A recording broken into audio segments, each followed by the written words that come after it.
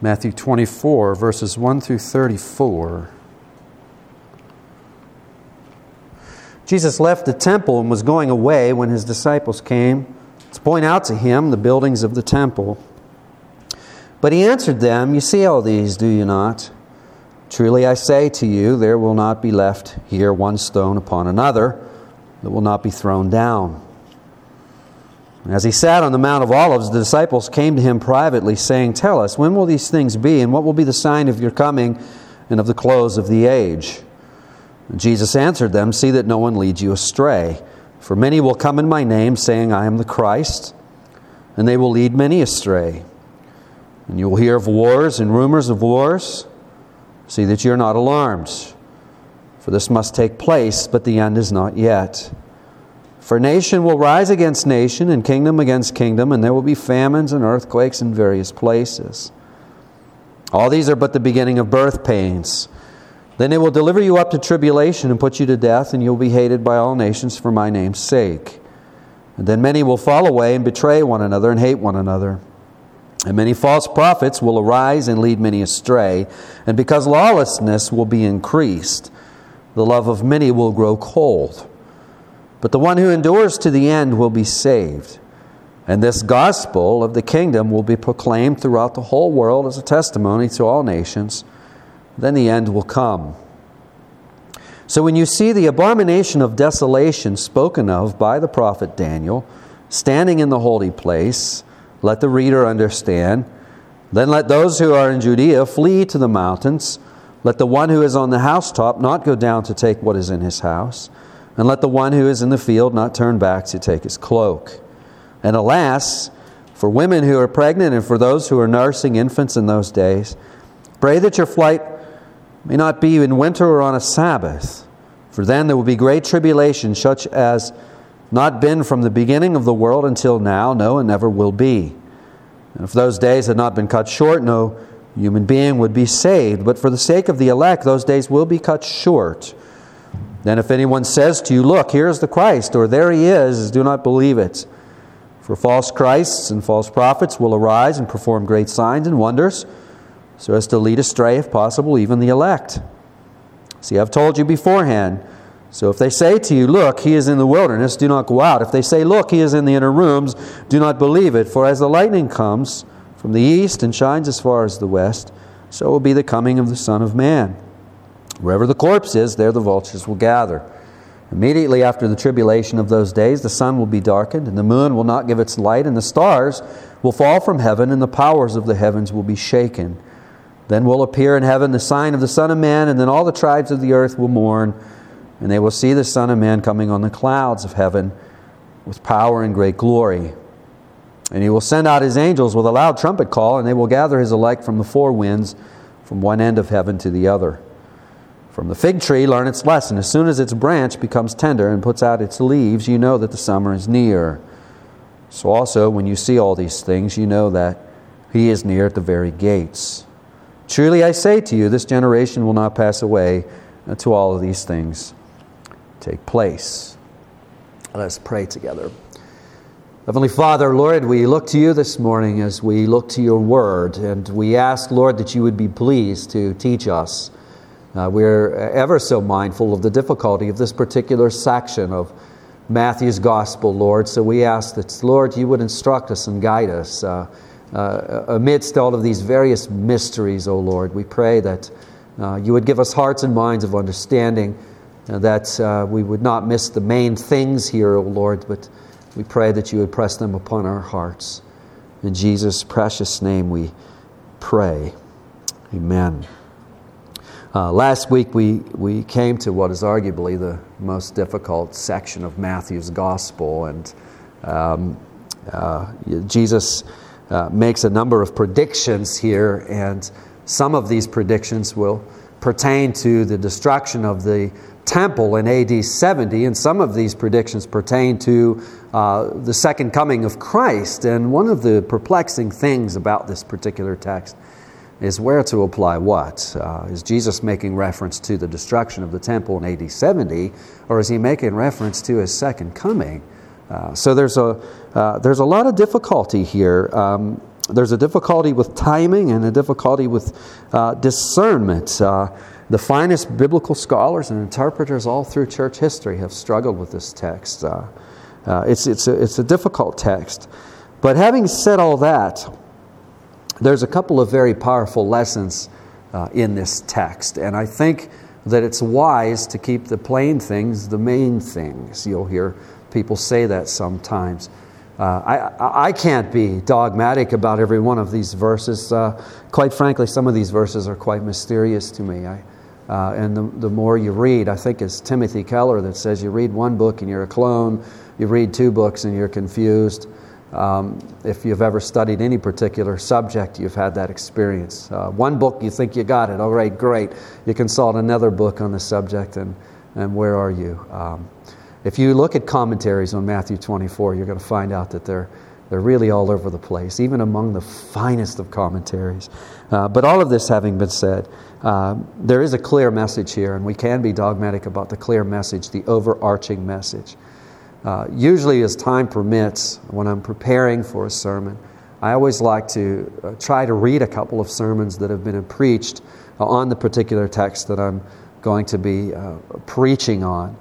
And I have done that with Matthew 24, and I've encountered sermons that really do nothing more than kind of present a theory on how all of this lays out, a theory on the scheme, if you will, or a theory on how all of these events play out. I don't want to do that. I don't think that feeds us. I will share some things as we go through this, but I want to do so with the overarching message as really the main point. As we go through this, I think you're going to quickly see that Jesus has a really important message for us, and I don't want to, in the midst of all the mysteries of this text, I don't want to lose scope of that main point that's very clear. So the approach I want to use this morning really is simply to run down through these verses, and I'll offer some comments on them as we go so that we begin to familiarize ourselves with the flow of thought of this section. And as we do this, we're going to see these lessons that Christ has for us quite clearly. May the Holy Spirit empower us to this end. Our text begins, as we looked at last time, Jesus and His disciples are leaving the temple, and Jesus has just told the scribes and the Pharisees in Matthew 23 that basically the house is going to be left desolate. Jerusalem is going to be destroyed. The temple, all of these complexes are going to be made desolate. The word there is uninhabitable, is basically what it means. And if we put ourselves in the shoes of the disciples, we're going to be this is going to be reverberating in our minds. And of course, we see this happening in verse 2 of Matthew 24. The disciples, or verse 1 rather, the disciples are asking Jesus, they're saying, when will all of these things happen? When are these things going to be? When is this going to take place? And Jesus is telling them, He's sharing with them, as they're pointing to these magnificent buildings, Jesus is telling them, listen, this is going to be so scattered, this destruction is going to be so thorough that not one of these stones is going to be sitting on top of another one. And you remember last week I described some of the stones. Scholars tell us that some of those stones were 85 feet long. It's quite amazing to try to take in how they ever got those stones on top of one another. How did they quarry these things? How did they stack them on top of each other? Many of the stones were 30 and 40 feet long. And they were made of white marble, and they stacked perfectly on top of one another. And we can imagine these marvelous structures, these beautiful structures. And Jesus is saying, listen, I'm telling you, not one of these stones is going to be on top of another stone. Put yourself in the disciples' shoes. What are you going to be wondering? Well, you're going to be wondering when. And of course, that's what they ask. They ask really three intriguing questions. Sometimes people will say there are two questions here. I don't want to make much of that. for the sake of the sermon, let's look at it as three questions. They ask, when will these things be, in verse 3? What will be the sign of your coming? And what will be the sign of the close of the age? It's important that we don't miss that, because what Jesus is going to say from this point on through Matthew 24 and Matthew 25 is a response to those questions. We need to keep that in mind as we're trying to sort this out. Jesus is answering that inquiry the disciples are asking. And in verse 4 and following, Jesus begins his answer. And if you look to verse 4 with me, the first thing that we hear from Jesus is the first lesson to be gained from this passage. What does it say? See that no one leads you astray.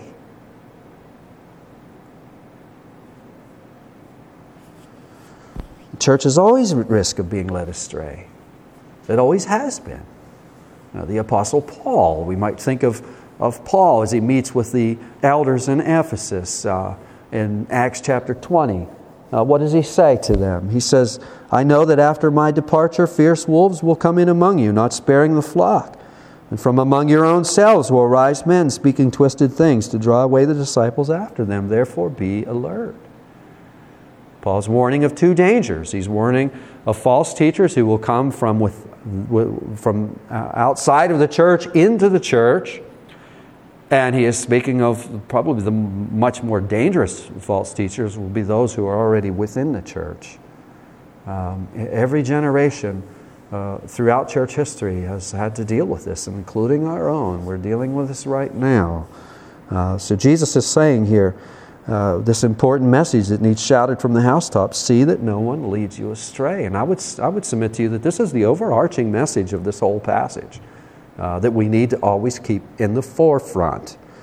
Attempts to deceive are many. This makes sense of verses 5 and following. Jesus says, see that no one leads you astray, for many will come in my name, saying I'm the Christ, and they will lead many astray. You see, there's a promise. What's Jesus promising in this verse? But many are going to be led astray. Verse 6, you will hear of wars and rumors of war. And then there's a second important lesson here. See that you're not alarmed by this. You're going to hear about wars and rumors of wars. Verse 7, nation will rise against nation, kingdom against kingdom. There will be famines and earthquakes in various places. Verse 8, all these things are but the beginning of birth pains. The things that are described so far are things that have occurred in every generation of church history. In fact, the way news travels today, we're not really that alarmed by any of these things, are we? We hear about this all the time. In this age, there's nothing unusual about war or rumors of war or natural catastrophes. We have cable stations that make a living off natural catastrophes. We can really see them in depth, like no generation has ever been able to see these things, and we can study these things. Verse 9, then they will deliver you up to tribulation, put you to death. You'll be hated by all nations for my name's sake. Verse 10, many will fall away and betray one another, hate one another. Many false prophets will rise and lead many astray. Verse 12, and because lawlessness will be increased, the love of many will grow cold. There's a sermon waiting to be preached on verse 12, isn't there? Every time I come to verse 12, I pause and say that to myself. Because lawlessness will be increased, the love of many will grow old. And we see a relationship between lawlessness and cold hearts, lawlessness and love. Maybe someday we'll look at that in depth. Verse 13, the one who endures to the end will be saved. Be careful that we don't trip over that verse. It's not teaching that we can gain salvation through endurance. We have to take that verse and we have to carefully understand it through the scrutiny of the rest of the Scriptures. Nobody is saved by endurance. We're not saved by perseverance. Endurance and perseverance are marks of saving faith. If we're in possession of true saving faith, we will persevere. But perseverance in itself doesn't save us. Let's be careful that we understand that. Is everybody okay with that? I'm getting mixed stares. Chris is smiling. He's okay with it. Okay, we can move on. You got a great smile there, Chris. Verse 14. This gospel of the kingdom will be proclaimed throughout the whole world as a testimony to all nations. Of course, we see this. The gospel is to go out, and then the end will come. Now, that little phrase at the end of verse 13, I think, is giving us some information here about which question Jesus is answering. He's answering the end of the age. In other words, the end of this particular age that we're in right now, where wars and rumors of wars will be circulating, natural catastrophes will be happening, where all of these various persecutions will be taking place. So all of the things up to this point are pointing, they're signs that we're in the end times right now. So far, Jesus has warned us not to be led astray by all of this. Now, there's a powerful word here for us. If you're in the business of sharing your faith much, it isn't going to be long before you're going to encounter somebody who's going to be really wrestling with this very thing. They're going to be saying, if God is so powerful, like you Christians say He is, and He is so good, how can all of these things take place? You watch the news, you see the terrible things that are going throughout this globe. Jesus is addressing that here, isn't He? He's making it very clear that in this era, in this age, it's going to be this way. This is the way it's going to be. He's saying, do not be alarmed. These are what? These are birth pains. These are the birth pains before the consummation. We can't answer the question why these things happen. We can't answer the question why a tsunami hits a shore on the other side of the globe and causes all the terrible suffering over there. We can't answer why, other than saying it's the result of humanity's rebellion against God. That's all the farther that we can go, and it would be cruel to go any further than that. But what we can say is, listen, Jesus has made it clear this is the way it's going to be until He returns. These are the signs of the times. This is the way the times are going to be until He returns. Don't be alarmed by this. It's a powerful word here. Today, we're comfortable with it. Tomorrow, we could be rattled by this. All it takes is something terrible to happen in our lives, and we can be rattled. That's why we dare not miss these or skip these verses. That's why we take, as I shared with Donald just a little bit ago, if you go verse by verse through the books, you preach through the books, you don't ignore these kinds of texts. What are we be doing next time? I'm locked in. Next time we're going to pick up right here where we left off next time. That keeps me studying. That keeps all of us learning. And as a result of this, we're always getting the full counsel of God, aren't we? It's so important that we have these messages. If God is so powerful, how can He let all this happen? Jesus has made it clear this is the way it's going to be. Okay, that's about all the further we can go, but I think it's really helpful to take people by the hand and say, listen, I want to show you something. There's a lot of things in here that are mysterious, but there's something here that's very clear. What's very clear is Jesus doesn't want us to be alarmed by this. Don't be alarmed by this. Don't be deceived by this. Don't be deceived by those false teachers that would tell you, listen, God's not powerful, God is not in control. Don't listen to that. Don't be tempted. In verse 15, Jesus turns their attention to the destruction of Jerusalem, of which as He's been prophesying. He says, so when you see the abomination of desolation spoken of by the prophet Daniel standing in the whole place, let the reader understand. If there's something that's probably pretty clear here, the reader doesn't understand. It might not be so clear to you. If it's not, that's okay. There's a lot of things in here that sound strange to us. I don't think they would have been quite so strange to us had we lived in the first century, though.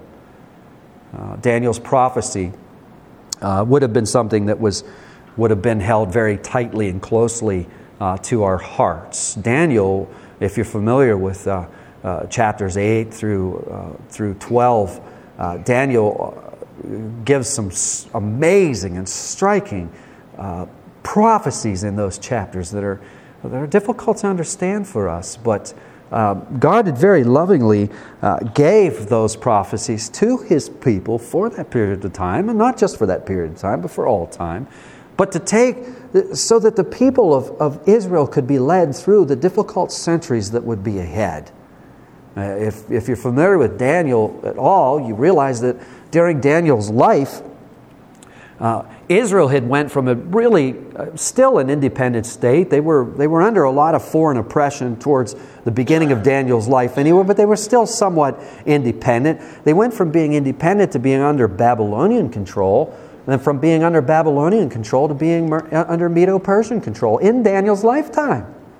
And to put that into context, it would be like us enjoying the independence that we have right now, and then suddenly being under the control of another nation, perhaps China, and then only 70 years later finding ourselves, or 60 years later finding ourselves under another nation. There would be difficult times, would it not?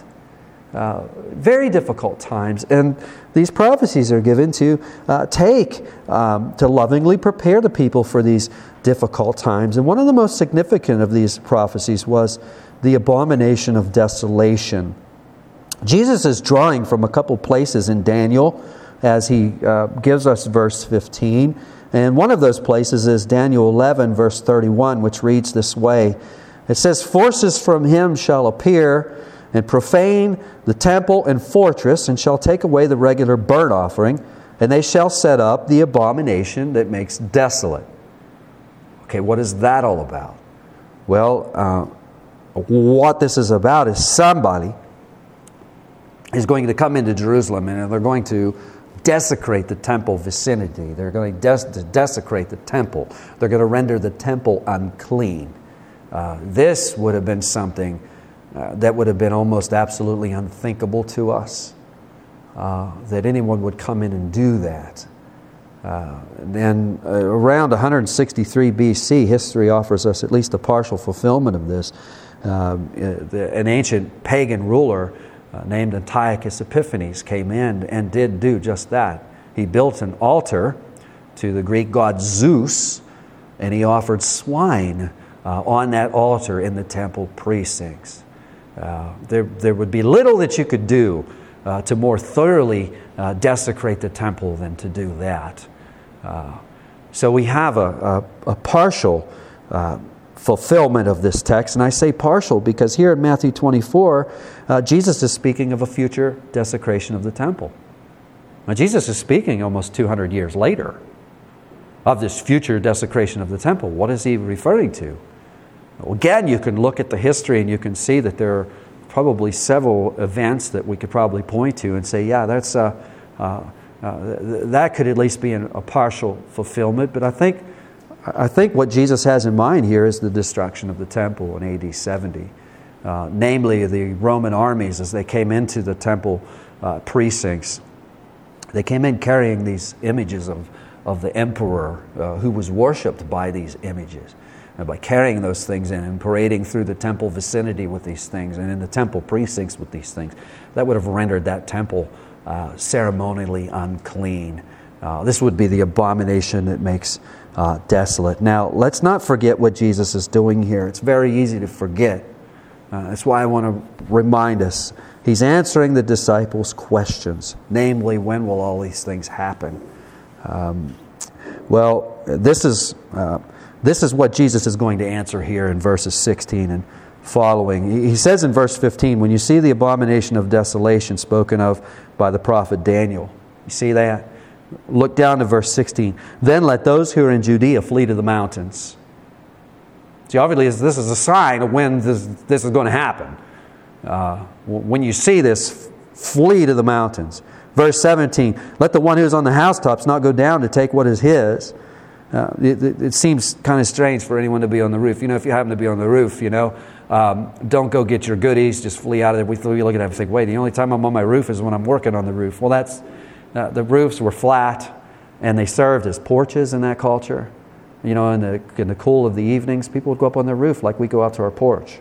That's what's going on there. If we wanted to put this in context of today's culture, if you're on your porch and you see these things, don't go inside. Scram. Verse 18, let the one who is in the field not turn back to take his cloak. In verses 19, Jesus expresses concern for women who are pregnant, for nursing babies. In verse 20, he counsels them to pray that their flight may not be in winter or on the Sabbath when travel is much more difficult. Then in verse 21, For then there will be great tribulation, such has not been from the beginning of the world until now. No, and never will be.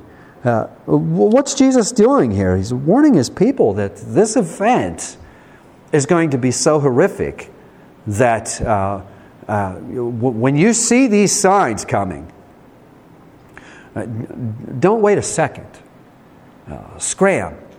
And history tells us that's exactly what Christians did. Many Christians were spared these horrific events because they fled out of Jerusalem for the hills of the Transjordan, the same places where they had hid a couple of centuries earlier during the revolts that took place then. And they were spared of the horrific events. The Jewish historian Josephus gives us many of the details of those things. I'm going to spare you those details because they're very gory. If you're interested in looking at them, you do a simple search on the internet, and within seconds you'll have some of that information. All I want to say about it is it was terrible. It was beyond comprehension. The destruction that took place there. The temple was set on fire. The fire melted the gold that was on the roof of the temple and throughout the temple. And that gold actually, as it melted, ran in between the stones. And the Roman armies literally ripped those stones apart to get all that gold. And that temple was sacked exactly like Jesus said it would be. When they were done, there was not a stone left upon another stone. It's quite amazing. Now, remember what I said at the beginning. One of the tough things about interpreting this passage is discerning what verses correspond to the destruction of the temple, what verses correspond to Christ's second coming at the end of the age. I'm trying to make that distinction. And this is one of those verses here in verse 21. Notice he says, then there will be great tribulation. See the word great tribulation. That nothing like it has occurred up to that time, or nothing like it will ever happen again.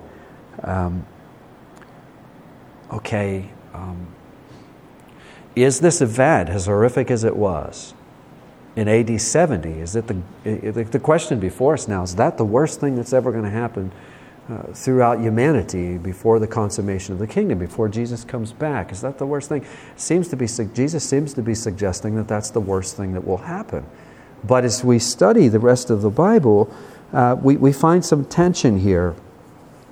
The Apostle Paul in 2 Thessalonians speaks of an apostasy that will take place. The book of Revelation speaks of a tribulation that will take place. Now, people understand this in various ways, and I don't want to be dogmatic about it, but it seems like there's going to be a great tribulation before the return of Christ that will involve all nations, not just Israel. And that's probably the position most of us have. Now, can you see the tension here? Clearly, Jesus is pointing to the destruction of the temple here. But the things that he is saying, they also point further on, don't they? And some skeptics will say, look at this, Jesus is predicting he will return upon the destruction of Jerusalem. And he didn't return. So see, he's not a true prophet. He's not the true prophet of God. Well, we need not go there. Again, remember what the overarching message of this whole text is. Do not be deceived. Do not be led astray. How are we to make sense of this? I think that the abomination of desolation that we've already looked at gives us some of the keys to understanding this. The prophet Daniel in the 6th century prophesies of this desecration of the temple. Okay, we have a partial fulfillment of that in 163 BC. But here we have Jesus coming along, probably in around 33 AD, making this prediction that there's going to be another one. So what we learn from this is that some of these prophetic utterances can have more than one fulfillment, one historical fulfillment. That's why I was careful to use the language of this desecration of the temple with the altar of Zeus as a partial fulfillment. I think the full fulfillment of the abomination of desolation in Daniel chapter 11 and 12 takes place at the destruction of the temple in AD 70. Now, when Jesus brings up this great tribulation, what is he talking about? Well, I think the same things are going on. That what he is saying is that there's going to be a great tribulation, and this tribulation that takes place in AD 70 is going to foreshadow the tribulation that takes place at the end of time. Now, if you believe that there's going to be a great tribulation right at the end of the time, or you believe that we're in the midst of it now in various places, however within Christianity, within the scope of Christianity, there's some leeway there to understand those verses. But I think what we have going on here is we see that there's a partial fulfillment here, and that's how we should understand these verses. So in other words, the Great Tribulation of AD 70 is a foreshadow of the Great Tribulation that is to come. And we could point to a lot of different places in church history where times got rough and times got terrible. And I think we can see that going on right now with the beheading of the Coptic Christians over in Egypt, in Libya. Things are somewhere. Things are always rough someplace. Now, again, Jesus' overarching message is do not be led astray. If you look at verse 23 and following, Jesus picks up this point again. That's why I'm insisting that this is the major overarching message of the whole thing. Look what he says in verses 23. He says, then if anyone says to you, look, here's the Christ, or there he is, do not believe it.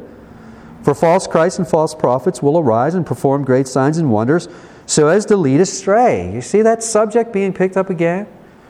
If possible, even the elect. See, I've told you beforehand. With the destruction of the temple, Jesus understands that this is going to be a breeding ground for all kinds of false messiahs and false Christs to be popping up all over the place, and he's warning everybody, don't be deceived, don't be led astray. Jesus is showing his disciples that the destruction of the temple is not the end. And this would have been a very important word for them. He continues in verse 24. If they say to you, look, he is in the wilderness, don't go out. If they say, look, he's in the inner rooms, don't believe it. For as lightning comes from the east and shines as far as the west, so will be the coming of the Son of Man. He's protecting his people from all of these claims. People say, well, the Christ is, he's over here, or he's over there, or he's back in this room somewhere. No, Jesus is saying no. When I return, everyone's going to know. No one's going to need to get this secondhand. However Jesus is going to return, I don't know what that's going to look like, but what I do know, and what these verses teach us, is that it's going to be very visible. It's going to be visible to us all.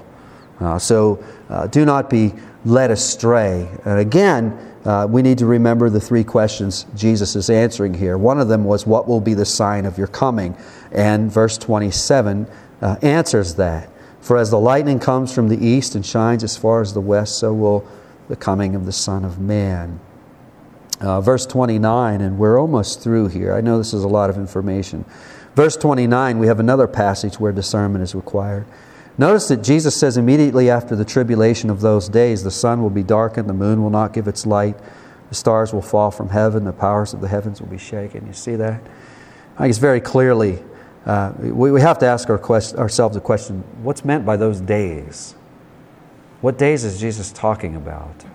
Some interpret those days as the days of AD 70 when the temple will be destroyed, and I don't think that's correct. And the reason I don't think that's correct is because of the context. If you look at verse 30, then will appear in heaven the sign of the Son of Man. Then all the tribes of the earth will mourn, and they will see the Son of Man coming on the clouds.